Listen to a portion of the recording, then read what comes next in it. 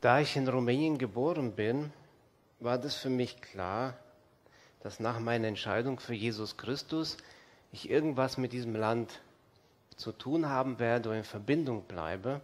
Und so hat sich ergeben, dass wir angefangen haben, Missionseinsätze in Rumänien zu machen. Und an einen Missionseinsatz erinnere ich mich, das war im Sommer vor einigen Jahren. Da haben wir unsere Missionare besucht. Wir haben 3, die wir unterstützen. Und so haben wir so unsere Route gemacht. Einmal sind wir ins Donaudelta gefahren, danach in die Moldau.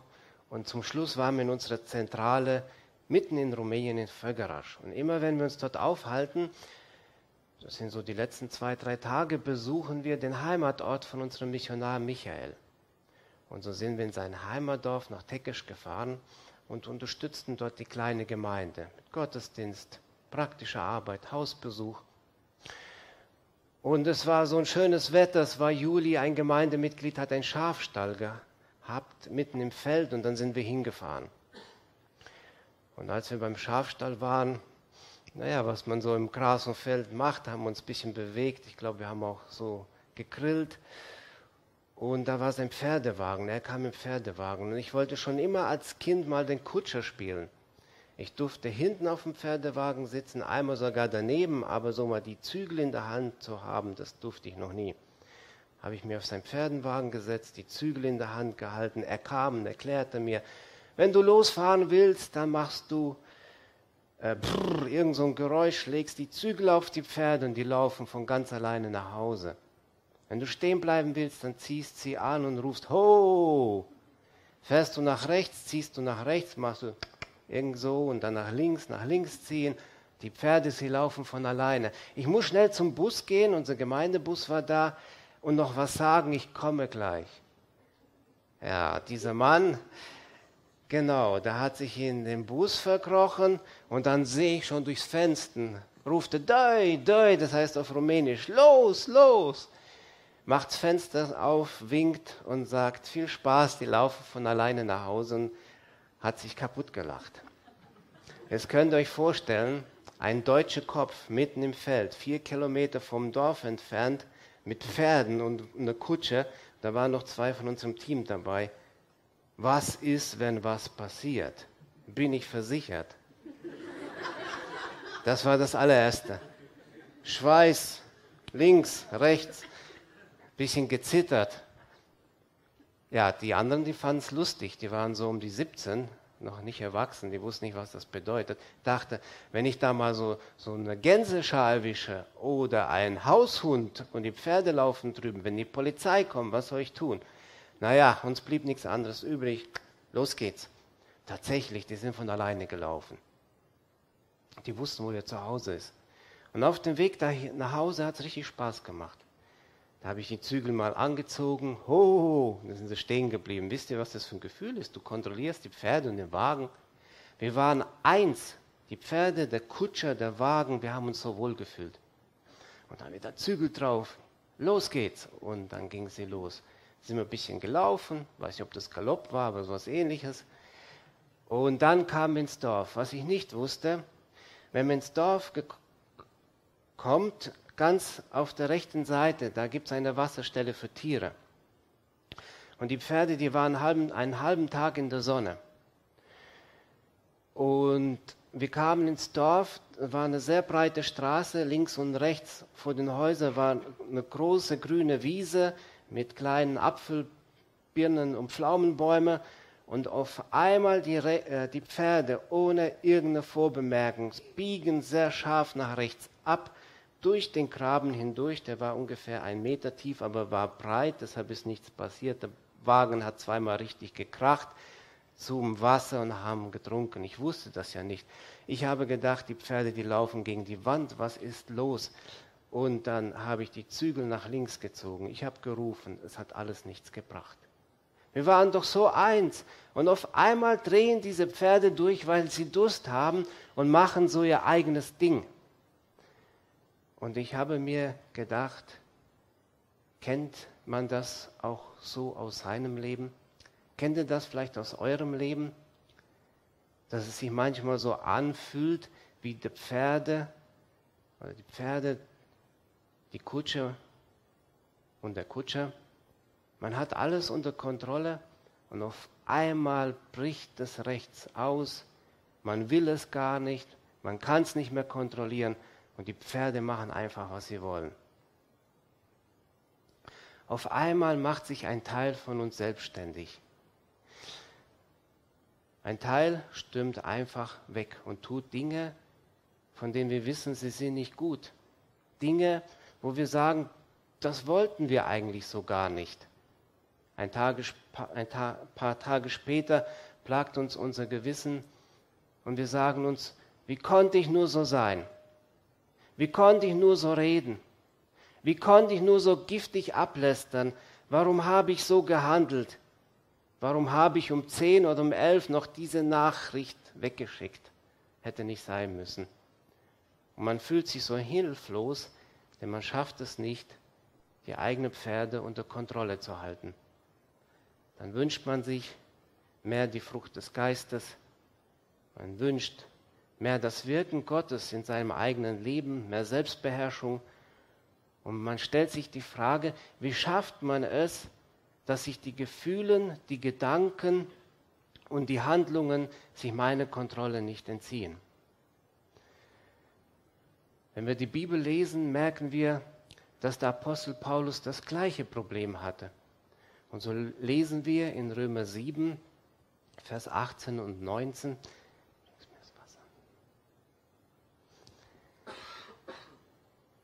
Ich weiß ja, dass in mir, das heißt in meiner eigenen Natur, nichts Gutes wohnt. Obwohl es mir nicht am Wollen fehlt, bringe ich es nicht zustande, das Richtige zu tun. Ich tue nicht das Gute, das ich tun will, sondern das Böse, das ich nicht tun will. Ich unglückseliger Mensch, mein ganzes Dasein ist dem Tod verfallen. Wird mich denn niemand aus diesem elenden Zustand befreien?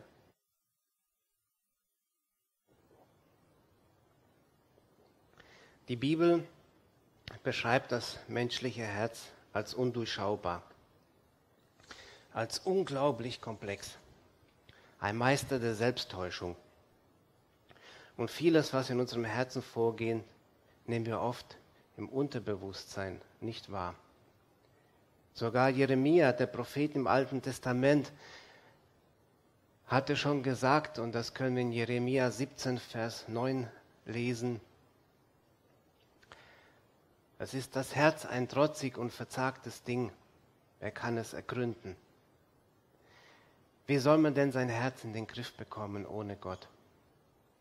Selbst Christen fühlen sich oft genug hilflos ihrem Begehren, ihren emotionalen Schwankungen und den negativen und bedrückten Gedanken ausgeliefert. Und wir werden oft beeinflusst von der Art und der Weise unserer Umgebung. Der Umgang mit uns in der Gesellschaft spielt eine große Rolle.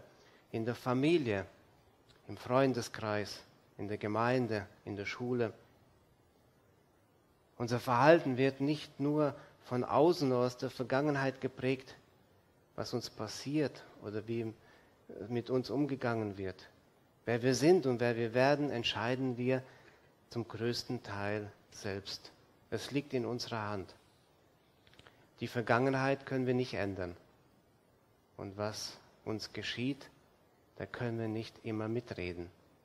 Aber wie wir auf all diese Ereignisse in unserem Leben reagieren, das bestimmen letztendlich wir.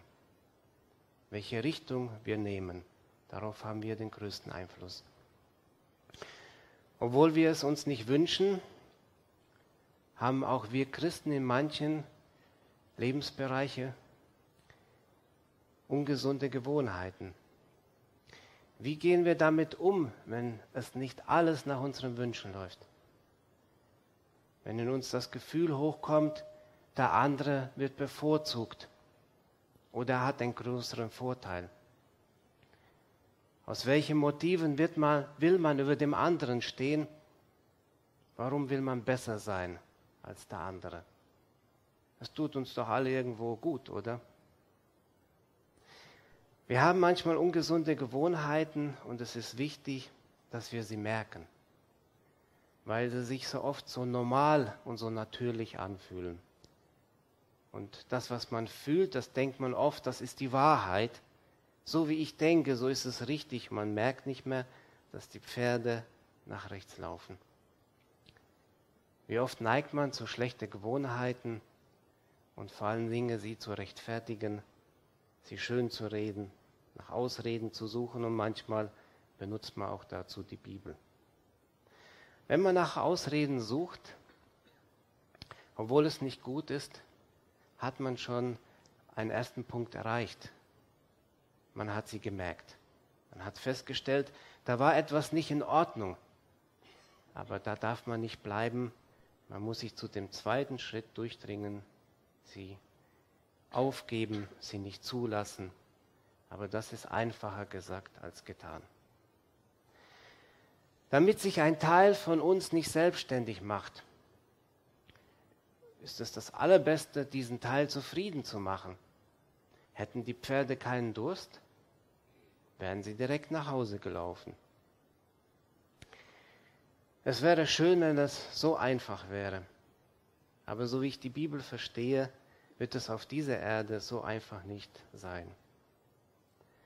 Auch wenn wir das Falsche erkennen und es auch ändern wollen. Um den heutigen Gedanken etwas zu veranschaulichen, würde ich gerne eine Gewohnheit nehmen, die es uns nicht immer leicht macht. Und ich denke, jeder von euch kennt diese Gewohnheit. Und zwar geht es um die Sorgen. Wenn man Predigten über Sorgen hört, dann hört man manchmal, dass Sorgen Sünden sind. Oder wer sich Sorgen macht, der sündigt, weil man Gott nicht vertraut. Und auf der anderen Seite hört man manchmal, wer sich Sorgen macht, der ist geistlich, denn er hat Interesse und kümmert sich um das Wohl der anderen. Für mich besteht nicht die Frage, ob Sorgen Sünden sind oder ein Hinweis, wie geistlich ein Mensch ist. Sorgen sind für mich Realität. Sie gehören zu meinem Leben und ich denke auch zu eurem Leben. Und es ist viel wichtiger, sich die Frage zu stellen, wie geht man gesund mit Sorgen um? Was kann ich tun, damit sie sich nicht verselbstständigen?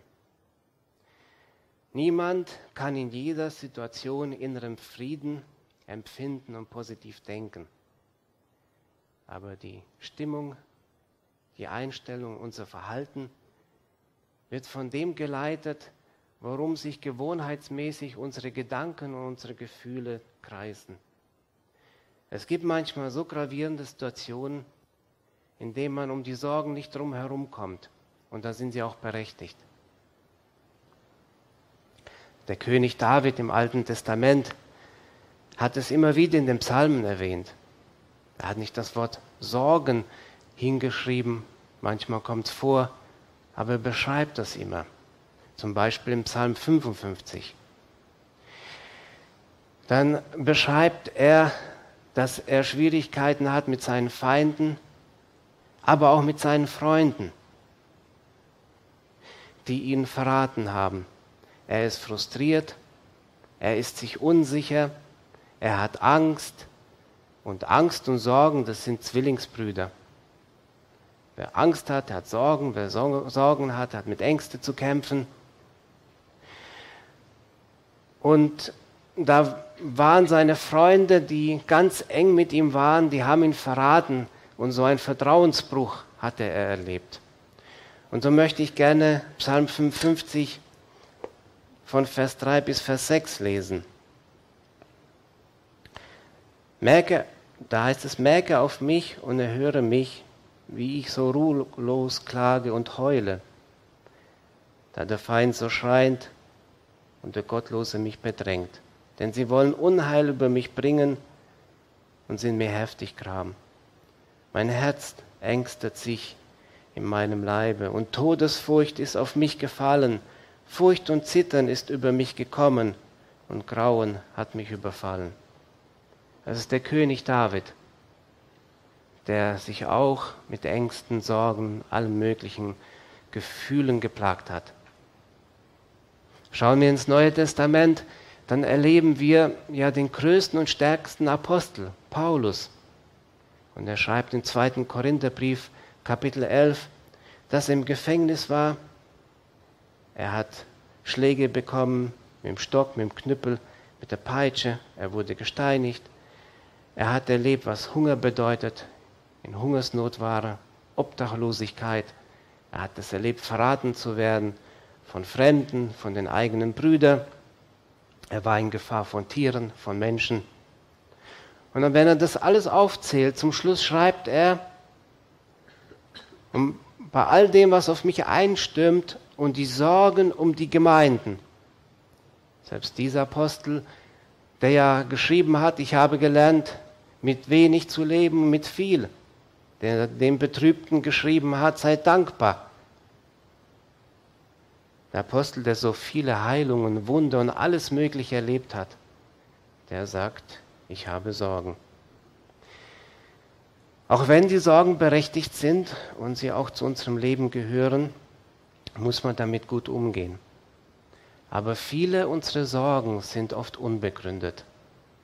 Und man denkt manchmal, meine Sorgen sind die schlimmsten. Und man ist so fest drin, man dreht sich so sehr darum, dass man gar nicht mehr sieht, es gibt Menschen, denen geht es noch viel schlimmer und die haben noch ganz andere Sorgen als ich selbst. Niemand kann glücklich sein, der sich ständig damit beschäftigt, was ihm nicht gut tut. Schmerzliche Erinnerungen, Verletzungen, eigenes Versagen, unterlassene Hilfe, nicht gegeben oder vielleicht nicht bekommen, wenn man ständig da drin bleibt. Und das Gewissen, das kann sich ständig irgendetwas suchen. Wenn das sich mal auf den Weg macht, das findet immer irgendetwas. Vor allen Dingen die Frage, was wäre, wenn? Gott hat uns ja so geschaffen, dass unsere Gefühle und unsere Gedanken sich gegenseitig beeinflussen. Die kann man nicht auseinanderziehen.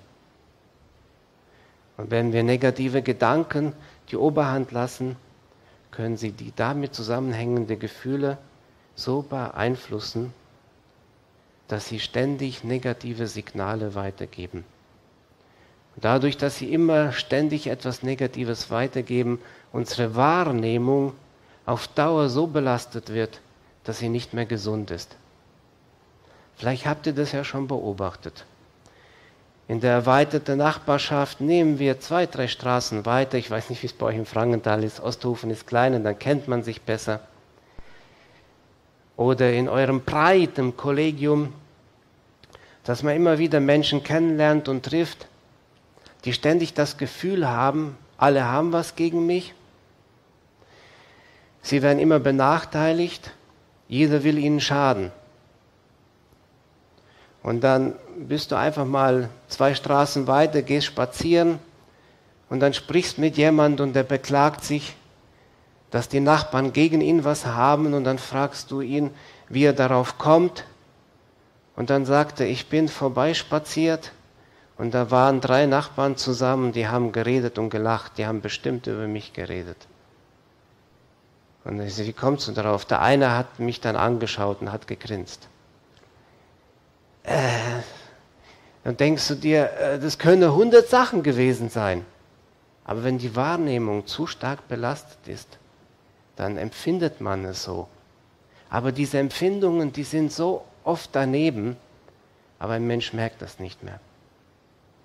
Es macht einen Menschen nicht nur unglücklich, es wird ihm auch auf Dauer schaden, wenn er zu viel grübelt, sich zu viel in negative Erfahrungen, in Verletzungen und alle möglichen Ereignisse, die da waren oder auf einen zukommen könnten, wenn er da drin bleibt.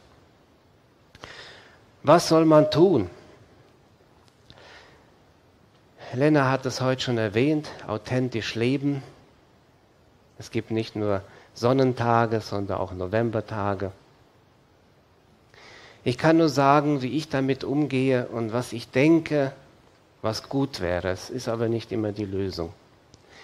Ich denke, an erster Stelle kommt immer das Erkennen, dass man es merkt. Und das Beste ist, wenn man es selbst merkt. dass man sieht, ich bin zu weit drin. Ich drehe mich nur noch um die gleiche Sache. Aber wisst ihr, viele von uns merken das gar nicht. Und sie denken, wenn sie irgendwo drin sind, das ist die Realität. Irgendwo drin sein, ich kann euch ein Beispiel geben. Ihr habt ja, glaube ich, einen Fußballverein gehabt oder habt ihr noch, ich weiß es gar nicht. Ich habe früher auch Fußball gespielt und das Schlimmste war, wenn der Trainer einen nach 65 Minuten ausgewechselt hat. Du warst so in dem Spiel drin, du konntest es einfach nicht akzeptieren, dass er dich rausholt. Aber ein Trainer, der wusste schon, warum er es macht. Und so sind wir manchmal Menschen, so in unseren Gedankengängen drin, dass wir es nicht akzeptieren können, nichts mehr sehen und nur noch einseitig sind. Und wenn man selbst nicht merkt, ist es gut, dass man einen Trainer hat. Und das kann auch der eigene Ehepartner sein. Und das ist wichtig, wenn man sich gut in der Ehe versteht. Wenn man sich liebt und wenn man das Gefühl für so eine Situation hat, dass man nicht einen hat, der einen noch aufhetzt und noch antreibt, sondern einen, der die Gelassenheit, die Ruhe und den Frieden reinbringt. Du, das ist doch gar nicht so schlimm mit den Nachbarn, mit der Familie, mit der Gemeinde, mit diesen komischen Ältesten. Bin ja auch einer. Mal runterholen, mal runterfahren. Das ist gar nicht so gemeint. Wie gut ist es, wenn man so einen Ehepartner hat? Und wenn man keinen Ehepartner hat, wenn man noch etwas jünger ist, ist so gut, wenn man Eltern hat oder wenn man älter ist und die Kinder hat, die einfach einen darauf hinweisen können, du bist so stark drin, du musst da rauskommen. Erkennen, das ist so wichtig. Und das Zweite, etwas tun.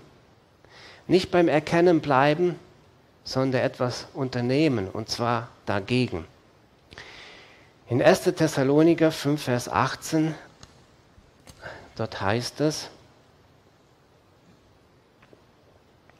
dank Gott in jeder Lage, das ist es, was er von euch will und was er euch durch Jesus Christus möglich gemacht hat. Es gibt Erlebnisse und Erfahrungen, für die kann man nicht dankbar sein. Und ich glaube auch nicht, dass Gott dafür Dank einfordert. Man kann aber bestimmte Ereignisse anders sehen. Man kann einen anderen Blick darauf haben. In unangenehmen Erlebnissen und Erfahrungen, in momentan schwierigen Momenten, versuche etwas Gutes zu entdecken. Sei dankbar in allen Dingen, verstehe ich nicht als Druck oder als etwas Zwangartiges, sondern als ein Hinweis Gottes. Lass deinen Blick nicht betrübt bleiben. Lass in dir die Frage zu, was kann Gott daraus machen? Und gehe dieser Frage nach. Eine andere Bibelstelle, 1. Petrus 5, Vers 7. Dort heißt es, und legt alle eure Sorgen bei ihm ab, denn er sorgt für euch. Es ist jemand da, der mit dir deine Sorgen teilen möchte, der sie mitträgt, dem man sie abgeben kann und er bietet es dir auch an. Ich kann Gott nicht alle meine Sorgen aufzählen, euch geht es wahrscheinlich auch so, manchmal merkt man sie gar nicht. Und manchmal sind so viele und denkt man sich, will Gott die überhaupt haben? Aber dieses Gefühl zu haben, das letzte Wort hat Gott und er weiß davon, das tut gut. Das kann einen stärken, das gibt einen Vertrauen. Gott ist da. Er denkt an dich, er möchte mit dir deine Sorgen teilen und er hilft dir. Was soll man tun, wenn man die Pferde nicht mehr kontrollieren kann? Obwohl man es merkt und versucht hat, dagegen zu steuern, aber es hat alles nichts gebracht. Wenn sie sich trotzdem verselbstständigen und nicht mehr hören. Und wenn man dann ankommt, der Frage nicht mehr ausweichen kann, na, wie war es denn mit den Pferden? Und du siehst den rumänischen Bruder schon grinsend da stehen. Ja, das Beste ist dann, man sagt, perfekt. Ich weiß gar nicht, warum du die Zügel und die Peitsche hast. Bei mir sind sie von alleine nach Hause gelaufen. Die haben nur ein paar Mundgeräusche gemacht. Ja, wie gehen wir damit um, wenn unsere Pferde sich mal ganz anders verhalten, als wir es geplant oder gewünscht haben? Wir haben es ihnen gesagt, so wie es war. Wir sind reingekommen, wir haben Panik gehabt, die sind nach rechts ausgeatmet, haben getrunken, als sie satt waren, sind sie von alleine nach Hause gelaufen. So war das auch. Das Beste ist, authentisch zu sein.